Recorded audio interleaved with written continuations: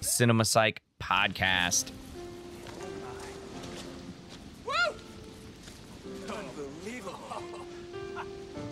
At that moment, I knew, surely and clearly, that I was witnessing perfection.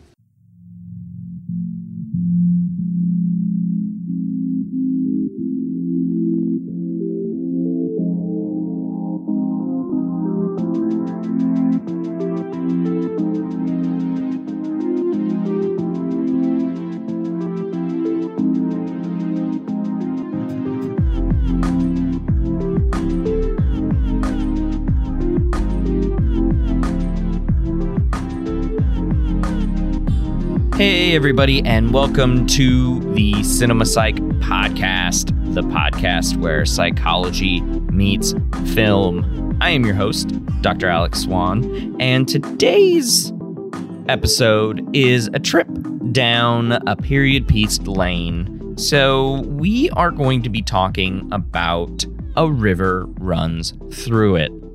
This drama came out in 1992. It was directed by Robert Redford, and it is the adaptation of a memoir by Norman MacLean, who is played by Craig Sheffer. Brad Pitt, in one of his early roles, kills it. He's so good.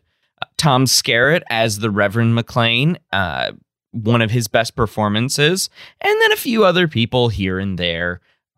Joseph Gordon-Levitt's first movie role, like with actual lines and stuff.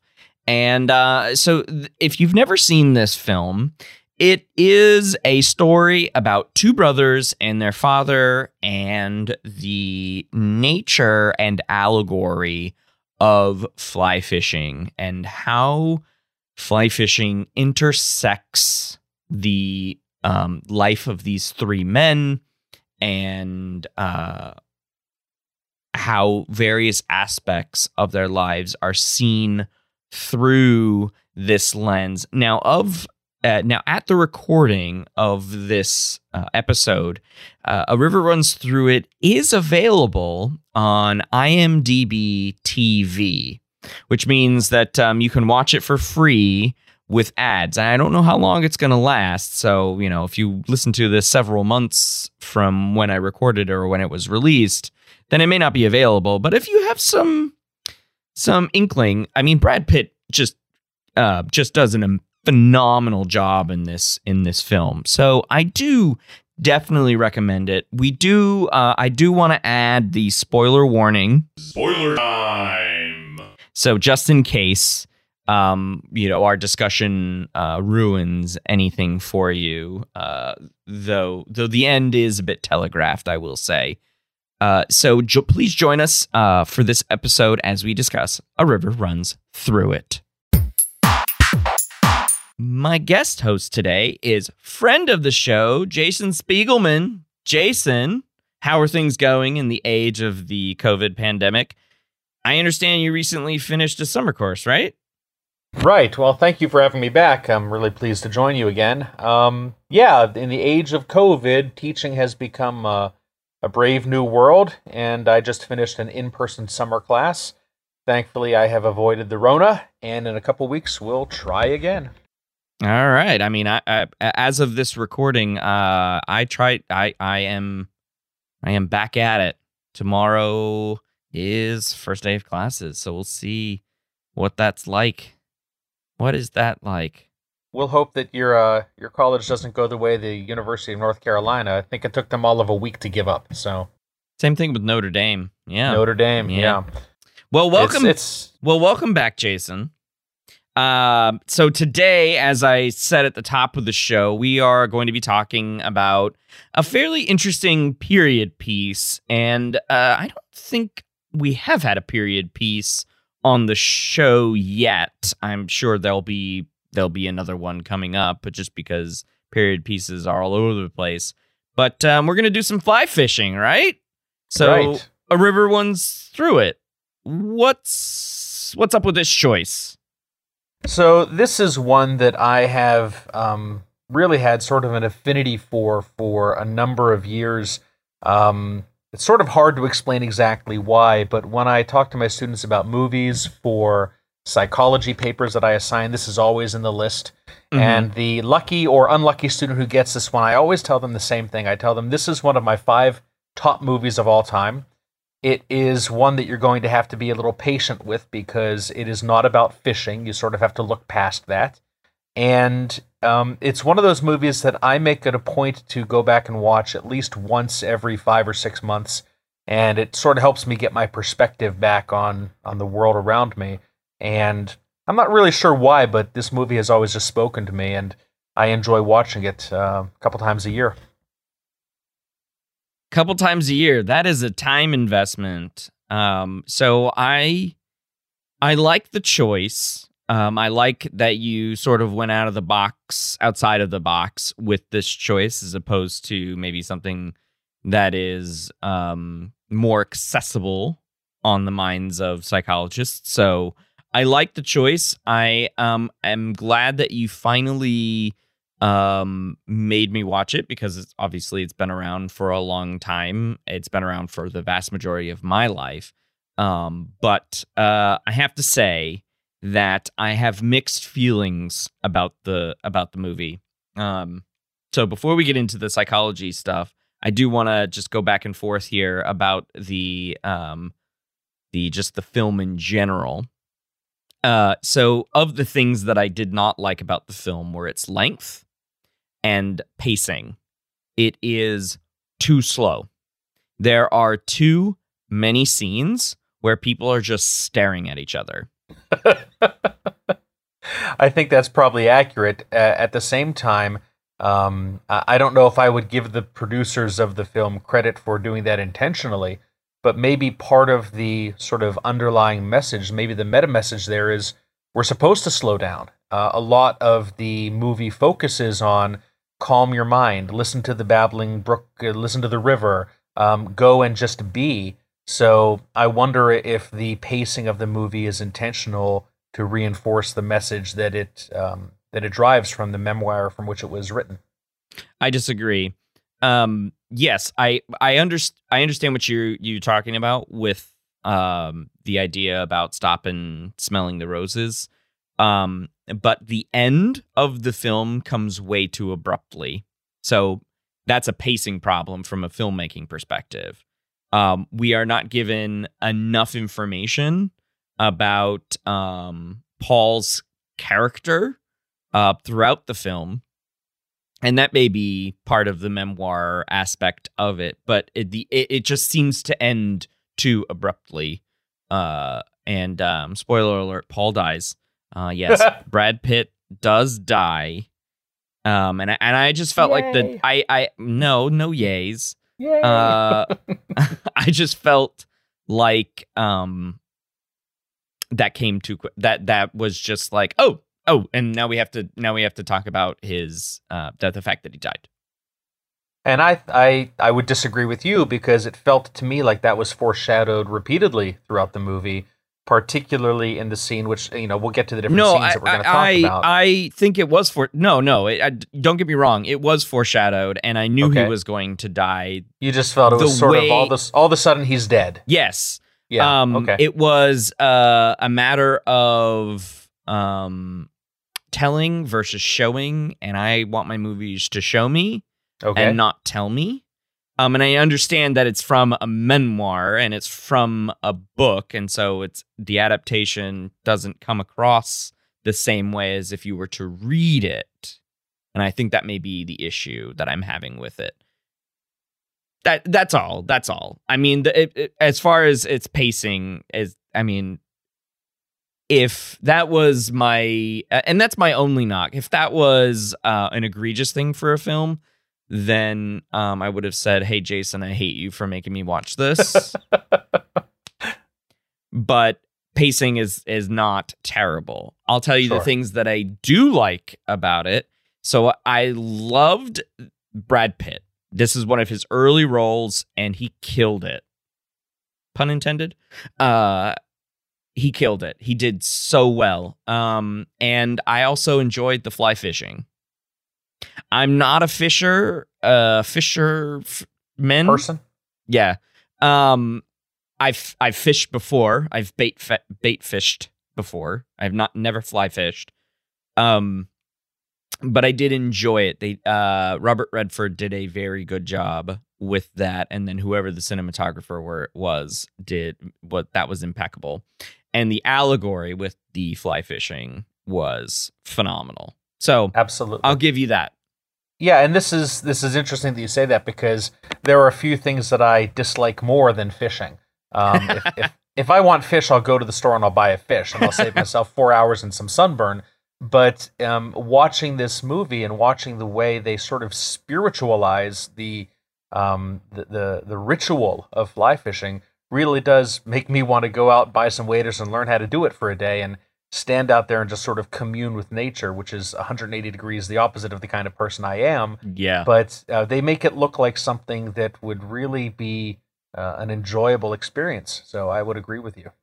Yeah. In addition to Brad Pitt's amazing performance, another really amazing performance in this film was that of Tom Skerritt, who plays the Reverend McLean, the father figure. And in doing a little bit of research for our talk today, I uncovered a little tidbit that Skerritt reports that this is his favorite performance of his career. And I think with really good reason. It's an exceptional performance of a very complicated character. Yeah, who doesn't have a terrible amount of screen time because it's not really about him. But in the scenes that he does have, it's like, whoa, to have a dad like that, whoa. Sure, and although he doesn't have a lot of screen time, in many of the scenes where he's not there, he's still there. And I think that is one of the really interesting facets of the character. Maybe not the performance, but the character himself. There's so many times when his influence is coming through the secondary characters of the sons that I think is really powerful. Yeah, I agree. Okay, so before we get into some of the more nuanced psych stuff, because that is the nature of this show, I do want to remind everyone that you have been on this program before. So go check out episode, I think it was 3, where we talked about Inception. Wow. Exactly. And if you want some giggles, because I haven't met a person yet that I've shared this with. If you want some giggles, check out the blooper for that. I put it on YouTube.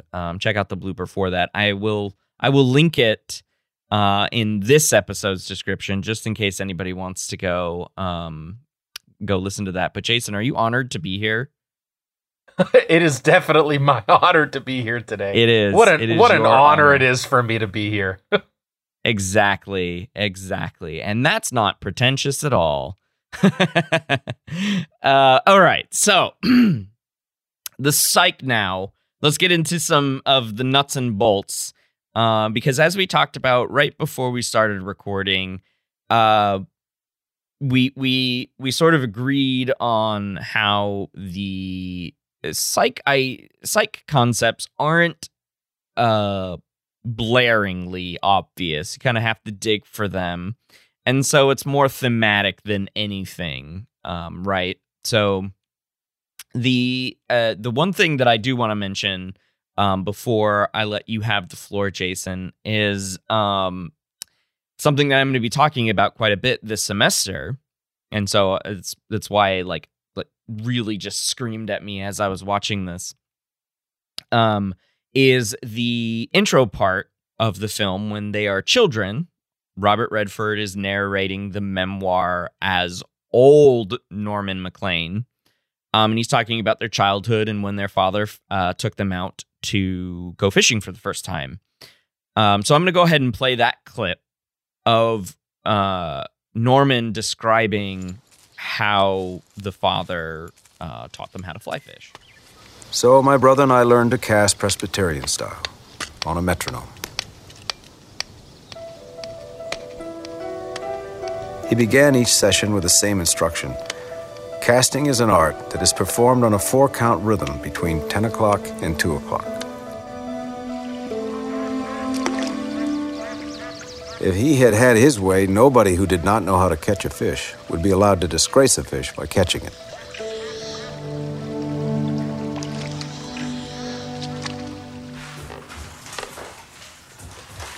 So it was with my formal education as well. Each weekday while my father worked on his Sunday sermon, I attended the school of the Reverend McLean.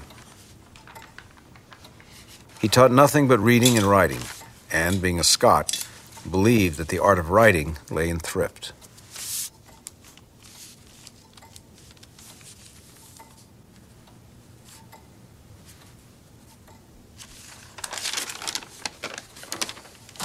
Half as long.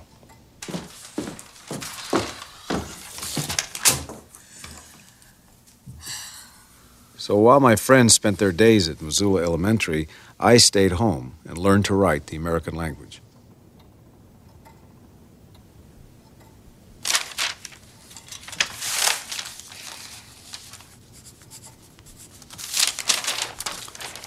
Again, half as long.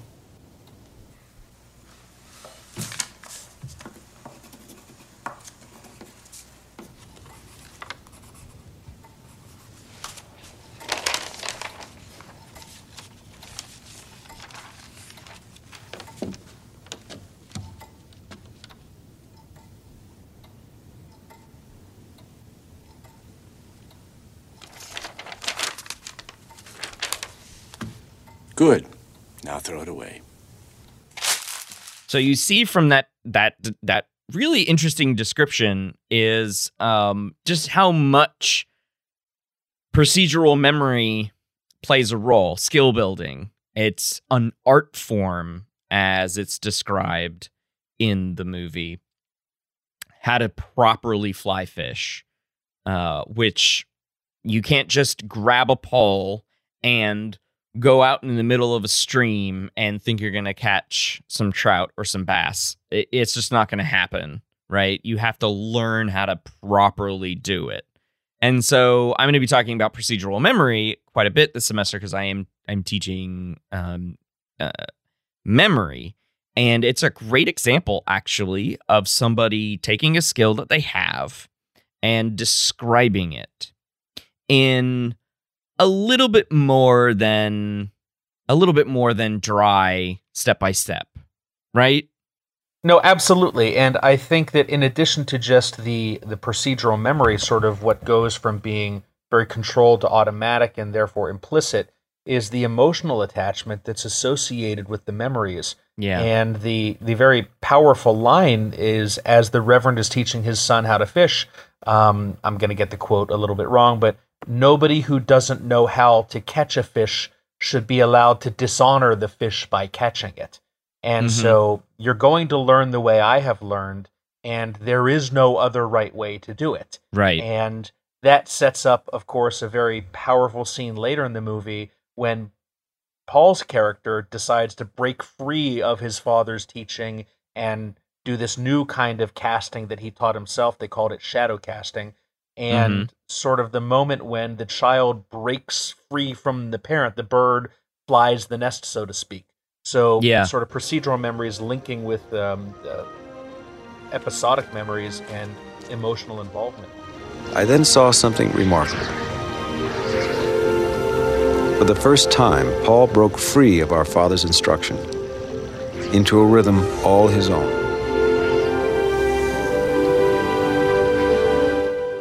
And the last thing I'll mention about that is that when Norman comes back from Dartmouth after 6 or 7 years, he goes fly fishing again with Paul, and Paul makes a joke about how his form is a bit rusty, but then only a few minutes later he regains his form, right? It's like the old phrase, it's like the old adage, it's like riding a bike.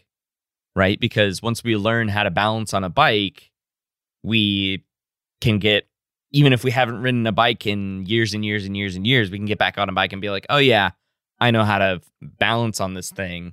And so I thought that was a great little nugget to go back, that goes all the way back to that first scene when they were learning how to fly fish. That's why procedural memory is so amazing. Absolutely. And it's interesting that you use the analogy of, never forgetting how to ride a bike. When I talk to my students about memory and we talk about the various theories of forgetting, most notably decay theory or memory trace theory, and I explained to them that one of the reasons why decay theory is really not an adequate theory of forgetting is because of all of the things that we don't forget, even through years of disuse. And I usually pick an older student and I say, when was the last time you rode a bicycle? And they'll say 10, 15, 20 years ago. If we went outside right now and I gave you a bicycle, could you ride it? Well, of course. So that's the idea as well. And it takes him just a few casts. He gets frustrated because he can't do it as well. Mm-hmm. And then we have that the music increases and we see them close up on his hands, and then he catches a fish. So a little cheesy, but also kind of fun. But I mean, mostly accurate. Yeah. I mean, they've been doing it for 10, 15 years at least before he leaves for Dartmouth. And then he comes back, and I can't speak to fly fishing itself because I have no idea how difficult it is. I'm sure it's really difficult. And so I can't speak to being able to regain as quickly, but it seems like, he got it back pretty quick. Sure. Another good example for many of your listeners might be how many of us learned to play a musical instrument in our adolescence, and Right. then we stopped playing it, and then 15 years from now, someone puts that instrument in your hand, and 20 minutes later, you're 80% of the way back to where you were when you gave it up. So sort of a similar concept. Yeah, I really enjoy that. That was a great connection for me just because of where my head's at these days in planning for the courses. So I wanted to pick your brain on some of the morality issues that you found in the film. So you want to speak to that? Oh, sure.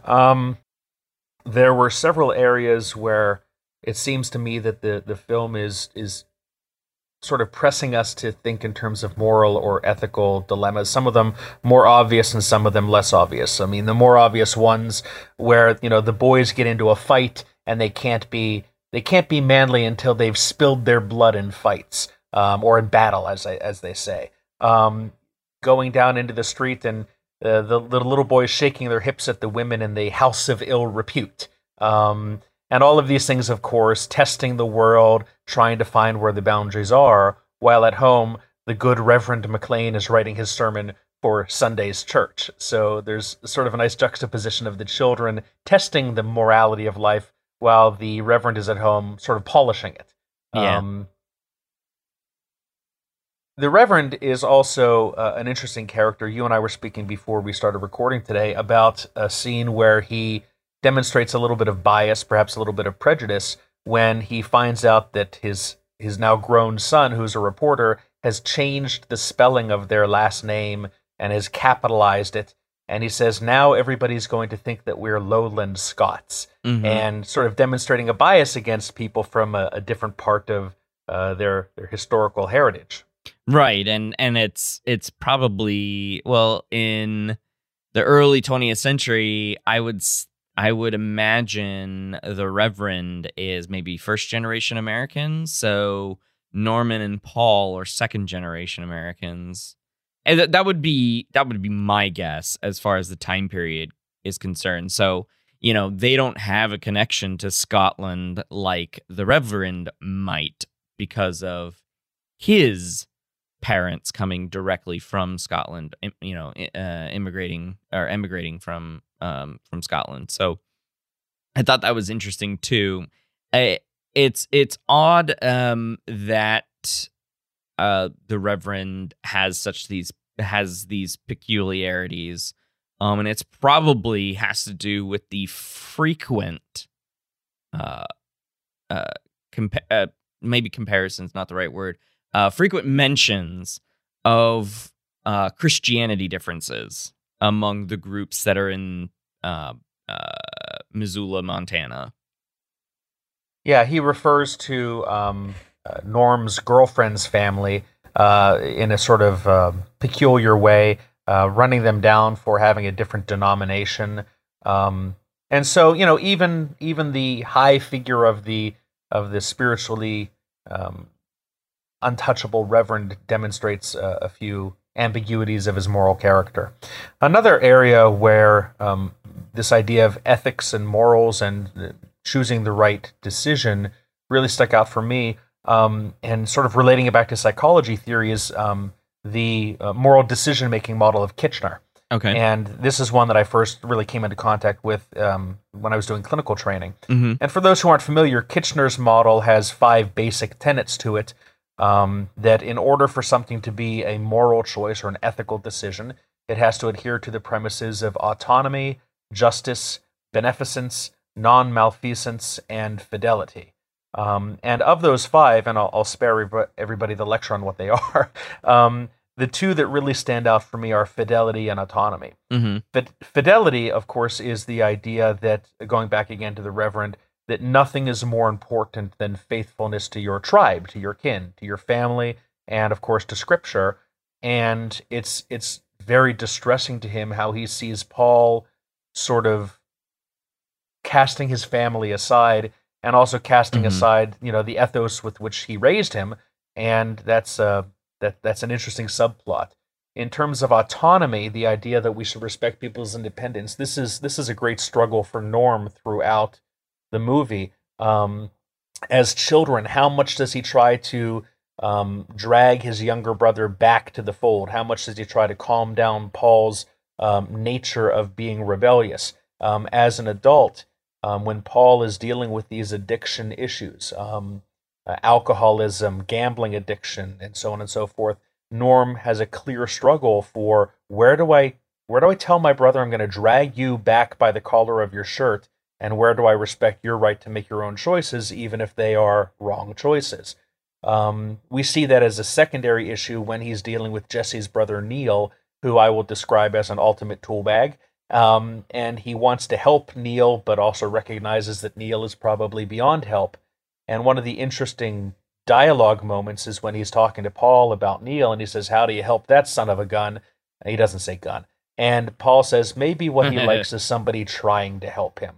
And I thought that was really interesting, because Paul seems to me, forgive me for going Freudian, Paul's projecting right onto Neil. I don't want you to help me, but I like that you're trying to help me. And I don't know. That's a theme. We don't have to be Freudian. We could just say that Paul was talking about himself. Okay, well. You don't have to bring Freud into this.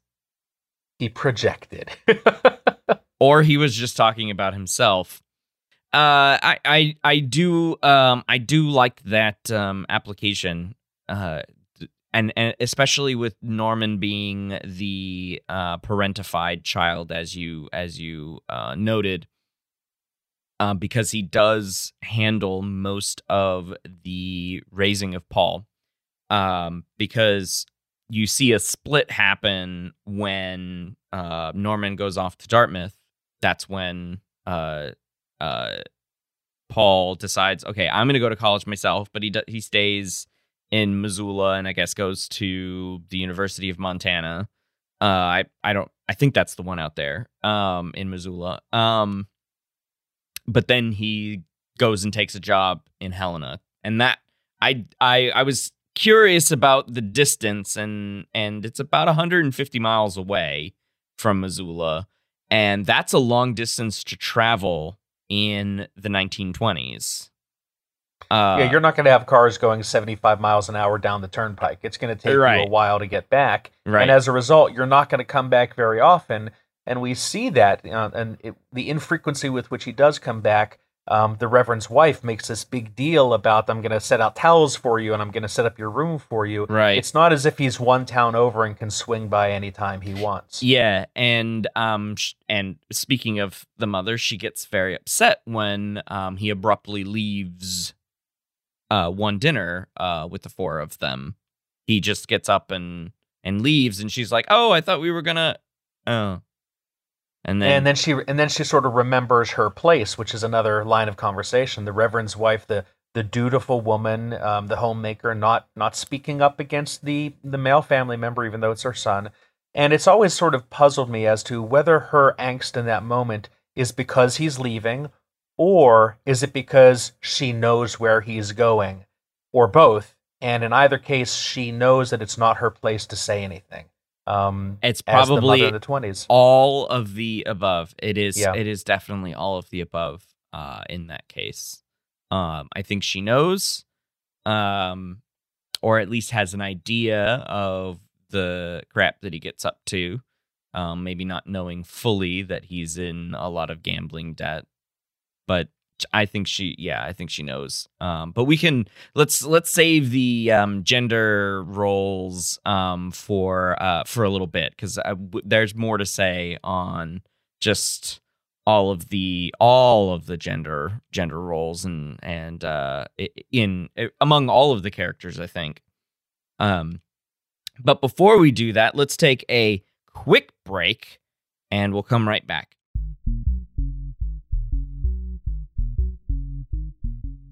Hey, listener. Thanks for sticking around this episode. I hope you're enjoying it. Anyway, I need your help in growing this podcast's audience. In past episodes, I've asked you to share this podcast with 5 of your friends. Let's keep doing that. Share this podcast on social media, especially if you really liked an episode. Share that episode. Tell 5 of your friends or family if they have an interest in film or psychology, or even better, both. Growing the audience is our goal for the second year of programming, and so we need your help to get that done. Other ways to contribute to the podcast include tips to our PayPal, found on our website, becoming a patron at patreon.com/cinemapsychpod, rocking some sweet merch from our Spreadshirt shop, and or leaving us a rating or review on your favorite podcast service. Now back to the show.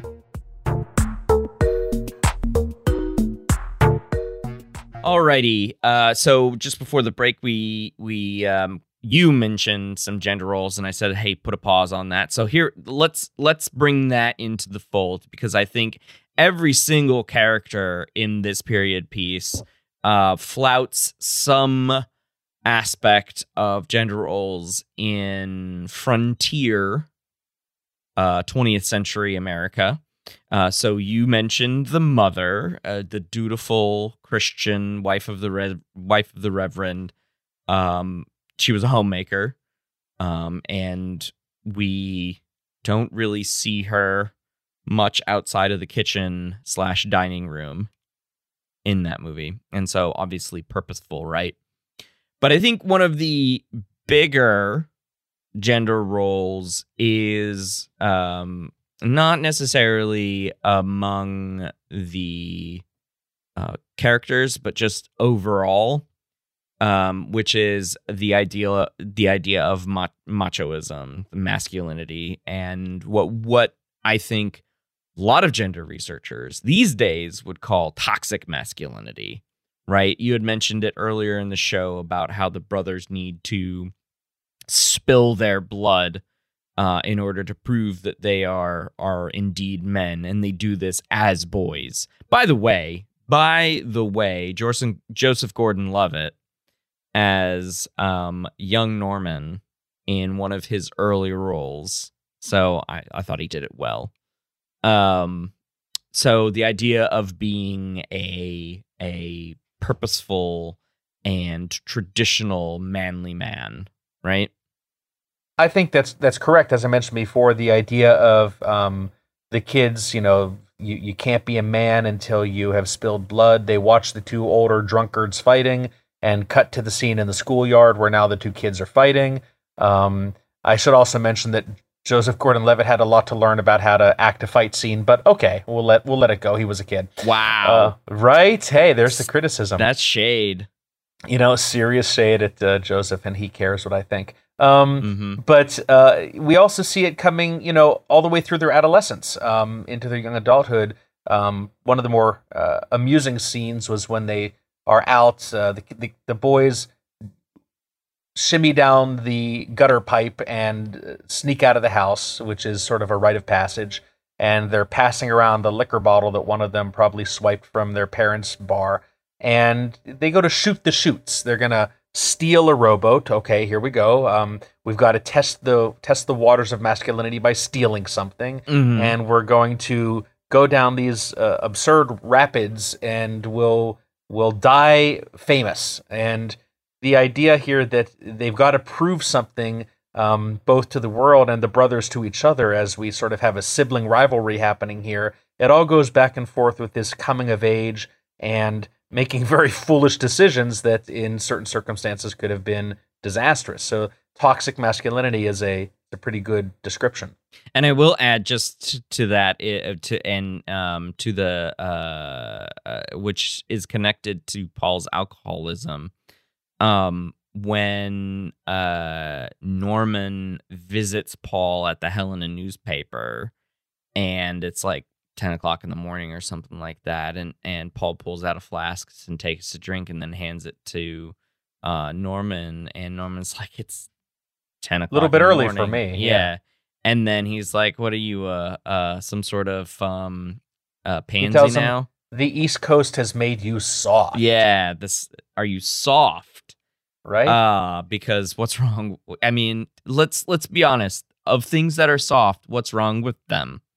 So there's my plea there. But and then so he takes him up on that and takes a swig, and it's just like, because it's probably pure moonshine, pure bathtub gin.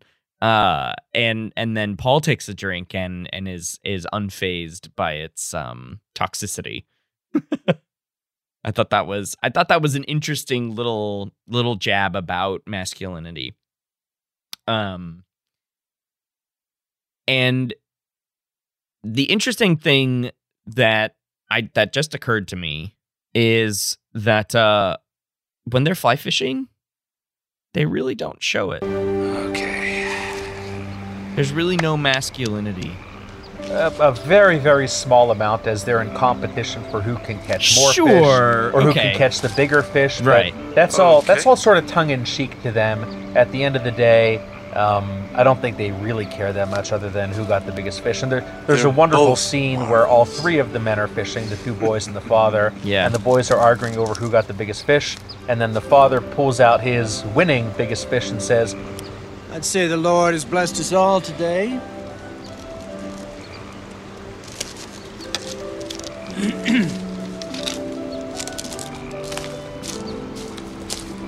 It's just that he's been particularly good to me. and that was sort of an hysterical moment where he says, you know, boys, you might be good, but I'm still better. Yeah, which is interesting from his character's perspective, because in his traditional gender role, he is the domineering father. And very early on in the movie, he is shown to be extremely rigid. I mean, telling young Norman to keep writing a paragraph. I will say, though, that I got a tiny smidge of validation when the Reverend kept telling him to now write half of it. And I was like, brevity. Yes, brevity. Parsimony. And because that's what I teach all of my, especially research methods, is that, brevity wins the day. Be concise. And I use Daryl Bem's exercise on that one. I guess it comes from Strunk and White, but Daryl Bem used it in How to Write, in his paper How to Write Good. GUD, I think is how he wrote the title. But from Strunk and White, where they give this huge paragraph and then they cut like pretty much 90% of it away. Yeah, something like that. And I was like, wow, I guess Norman McLean was E.B. White or William Strunk.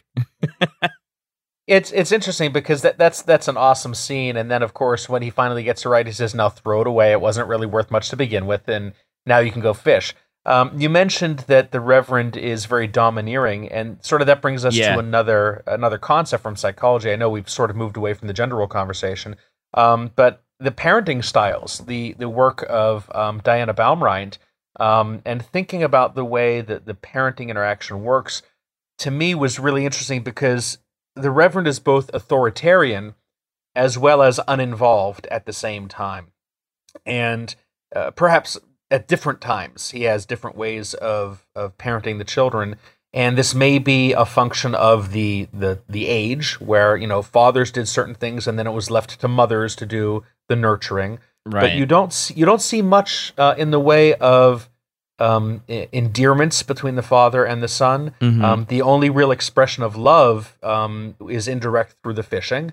Right. And there's one scene where, going back to that scene where the three of them were fishing together, Norman and the Reverend are sitting on the bank watching Paul fish. Mhm. And the Reverend just reaches over and he pats Norm on the leg. Do you remember that scene? It just sort of just pats him on the knee. Yeah. And that is one of the only expressions of affection throughout the entire movie. Another one after Norman gets a professor offer, and the Reverend says, "I am pleased." Yeah, I am it's pleased. So strange. Right, and you know, Norman's heart is exploding at that moment. It's the closest the Reverend can ever come to saying, "I love you and I'm proud of you." As time passed, my father struggled for more to hold on to, asking me again and again had I told him everything.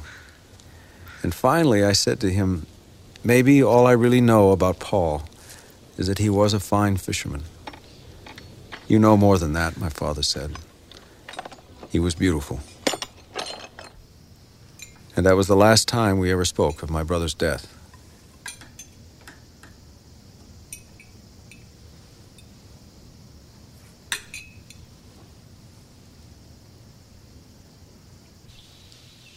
Indirectly, though, Paul was always present in my father's thoughts.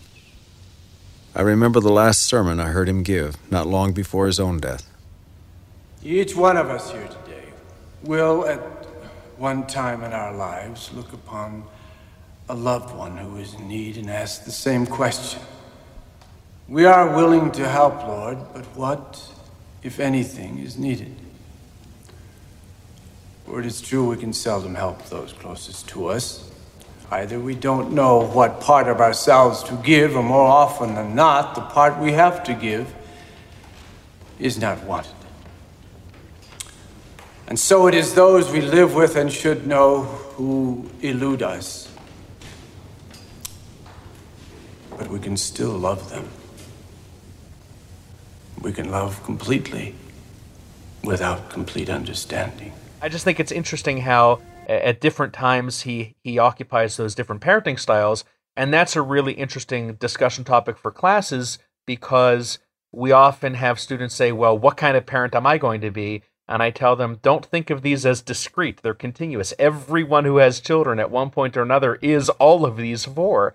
And so it's not, you know, A, B, C, or D. It's usually a mishmash of all of them on some level.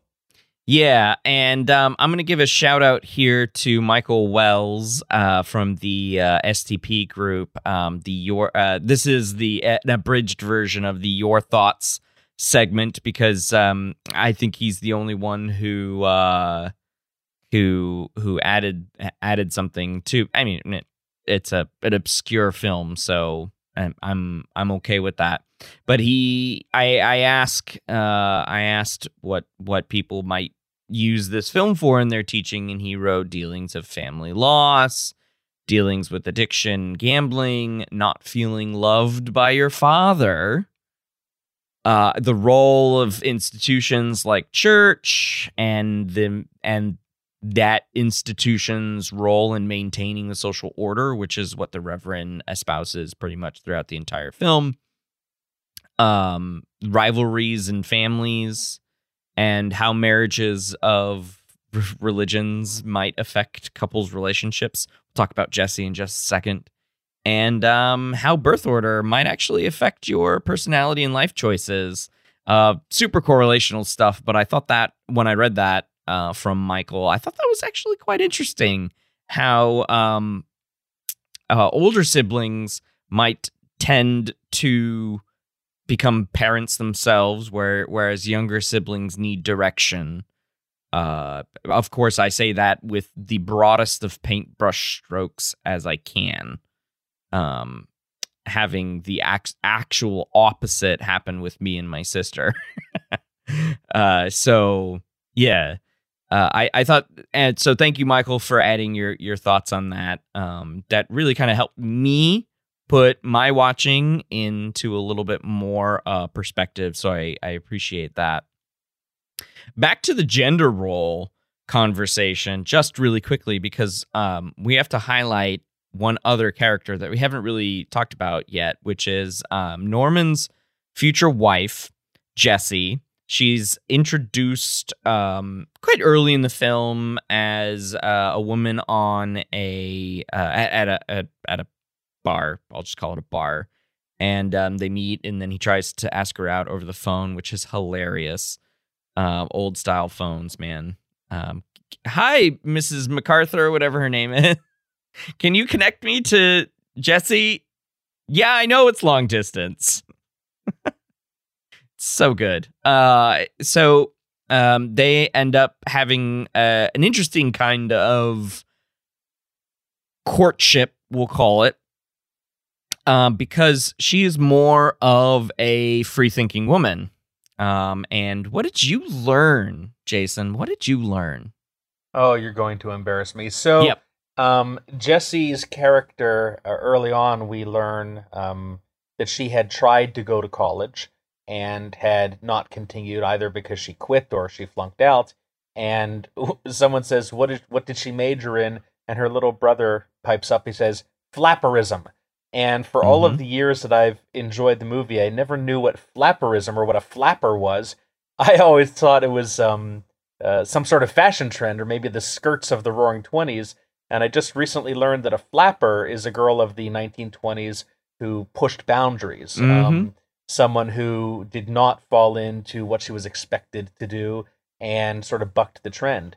And not to sort of digress into other movies, but it reminded me of some of the characters from Footloose, most notably John Lithgow's daughter, who's prim and proper until he turns his back, and then she's dancing to the music that they say is so owned by Satan. And sort of the analogy, or the parallel there is, once again, reverend's daughter, a minister's daughter, or in this case, son, sort of bucking the trend. So her flapperistic ways really pushes Norman, because he is raised to expect a demure, domestic, obedient woman. That's the mother figure. And Jessie is anything but he's really, really taken with her. Yeah, and I think there's a really great scene that sort of encapsulates their entire relationship, and it's after he takes Neil out for fly fishing, and he ends up just having sex with a drunkard woman from the bar, and Neil has sex with her, not Norman. Sorry, yeah. And Neil and this other woman, who kept calling them Buster, I think, something like that. And they end up getting like terrible sunburns because they fall asleep on their stomachs in the middle of the woods. But Jessie is very mad at Norman for letting her brother end up that way, and he's like, well, I need a ride back home, and she's like, all right, fine. So first of all, she's driving the car, and second of all, she's like, oh, there's some sort of accident down the hill, which is a more direct route to your home, but you know what? We're gonna take the train tracks, and we're gonna go through the tunnel, and we're gonna come out on a bridge, and we're gonna come, and then I'll get you home. So it's just like she is unflappable. You see what I did there? I see what you did there. Which would have been quite a deviation from the norm of the time, especially in frontier, in the frontier West. And they accentuate it when she's driving on these tracks across the bridge with about an inch to spare on either side of the wheels. You can see Norm kind of losing his mind, and he's like, trains come down here all the time, and he's looking over the edge and sort of moving closer to the middle of the car, and she never even turns her head. She just kind of looks sidelong at him and sort of gives this evil smile as if, yeah, I got this guy. He's mine now. Mhm. And it's a great scene. Yeah. So as far as gender roles are concerned, not a traditional woman. And what Jason would now call a flapper. I'm glad that I understand the term now. Every time I watch, I'll remember what flapperism is. Yeah, man. There you go. She majored in flapperism. I wonder if that's a subtle nod to she got thrown out of the college for not being sort of a demure good girl. One of the areas that I always like to look at is, having been sort of a humanist at heart, looking at some of the work of Rogers and going back to the relationship between the Reverend and his sons. We spoke before about this idea of, how they were raised in an authoritarian background, authoritarian parenting. That I think that really naturally brings in a conversation of sort of unconditional positive regard versus conditions of worth. And from the earliest scenes, we see that the Reverend is much more approving of Norman than he is of Paul. They don't try to hide that. And, Norm goes off to college, and Paul sort of fusses around as a lifeguard for a while before he ends up in college. Norm gets himself a respectable career, and Paul's a journalist, which I suppose for them was less than the ideal model. Yeah. And so I think there's sort of a nod to the idea that some of Paul's struggles may be an attempt to find himself as he's seeking out that approval of the father figure that he's not going to get, except for perhaps maybe 10 seconds when he catches the ultimate fish. And then, as you mentioned at the start of our conversation, skip to, okay, he's dead. So maybe that's the climax of his life. I got the fish. My father approves of me. I don't really need to be here anymore, kind of thing. Yeah, he did say that he was never going to leave Montana. And he didn't. Now, he didn't end up dying in the way that you would hope that he would have, like a long life and potentially doing what he loved, fly fishing. But he didn't go out with a whimper either. Well, what I really would have anticipated the first time I watched the movie is some sort of alcohol-related death. A driving accident, or maybe he tries to shoot the chutes again as an adult. But it's actually his gambling addiction that costs him his life. And for those who've seen the movie but didn't catch it, all of the fingers, I think it was on his left hand, were broken. All of the bones in his right hand were broken. Right hand, okay. And that's, of course, because that is the hand that you traditionally hold your cards with. And so he was killed over gambling debts that after a while, the debts were called in, he couldn't pay them, and that was his comeuppance. So I read that a different way. How'd you read actually. That he didn't go down without a fight. He broke the bones in his hands by punching. Oh, no, I read that very differently, that either during or after his death, they shattered all of the bones in his hands to tell him, if you're going to play cards and you're going to lose, you better be able to pay up, Sonny. Because earlier in the movie, when they won't let him play, they said, so long, Sonny. And it just seems like he's tangled with the wrong bad men for too long, and this was the consequence. So, right. I mean, I don't disagree with all of that. I just, I think that when he did get his comeuppance, he fought for it, and that's why he broke. That's why he ended up breaking, because that's usually your right hand, if you are right-handed, is the stronger punch, and so if he was going for someone's face... It could be, but I always read it differently, but that's okay. You know what? Maybe both. Maybe both. I don't think both. I don't either. But we'll agree that you were wrong. That's okay. Okay. I've been wrong before. So a couple more things that I want to add here is I really did enjoy the scene with Mabel, who was a Native American woman, who is very briefly in the movie, just a fling of Paul's apparently, and it was, as you mentioned, it was, to buck all of the trends of the day, and he does it with such gusto, like he doesn't care. But it also gives you a window to how the frontier West at the start of the 20th century was extremely bigoted and racist toward Native Americans, and it was literally their land.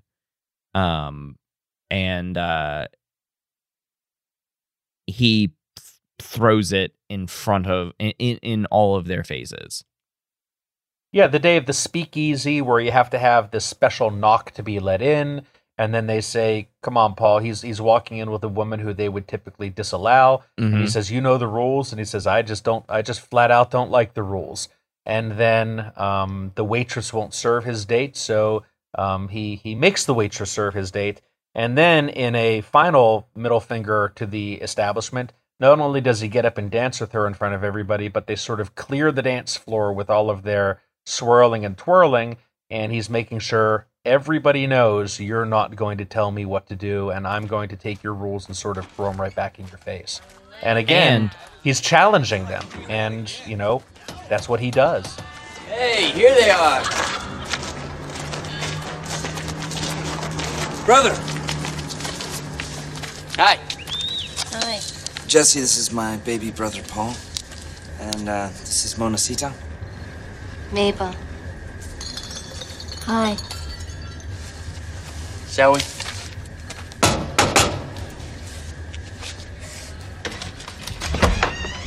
What do you say, Paulie? Hey, Paulie. Hi. Murph. Preacher. Preacher? How are you, Murph? Long time. Good to see you. You know the house rules as good as I do, Paul. No engines. Period. I just flat don't like the house rules, Murph. Me neither. What are you gonna make me do here, Paulie? Just get us a table for 4.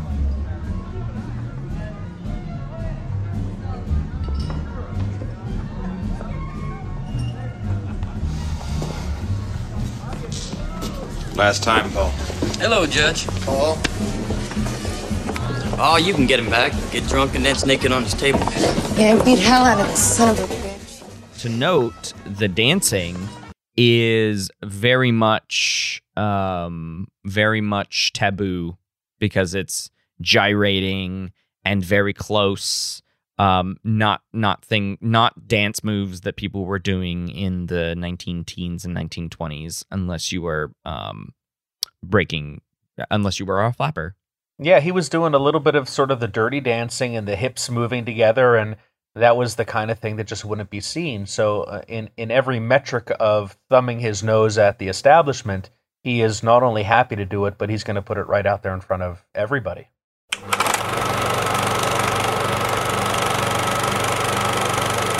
I want to thank Jason Spiegelman for joining us to discuss A River Running Through It, because it ran through it, and sometimes it runs through it. Depends on what tense you're in, right? So he's shaking his head right now because he doesn't like my joke. We've done the joke about 3 times. So Jason, as we end, while you're saying goodbye, is there anything you'd like to plug? Oh, I appreciate it, but given the way coronavirus has sort of shut everything down that we're all doing, I don't have a whole lot of plugs right now. Maybe I'll briefly mention that the annual conference on teaching, which is being held in October, has gone virtual, and it'd be great to have people show up for that. I was looking forward to having it in my hometown this year of Pittsburgh, but maybe next year or the year after. But other than that, I just wish everybody a good, safe semester. I hope you all avoid the coronavirus, and I really appreciate being back on your show. So thank you very much for having me, and fare thee well, everyone. Thanks, Jason. Everyone, until the next episode, thanks for listening.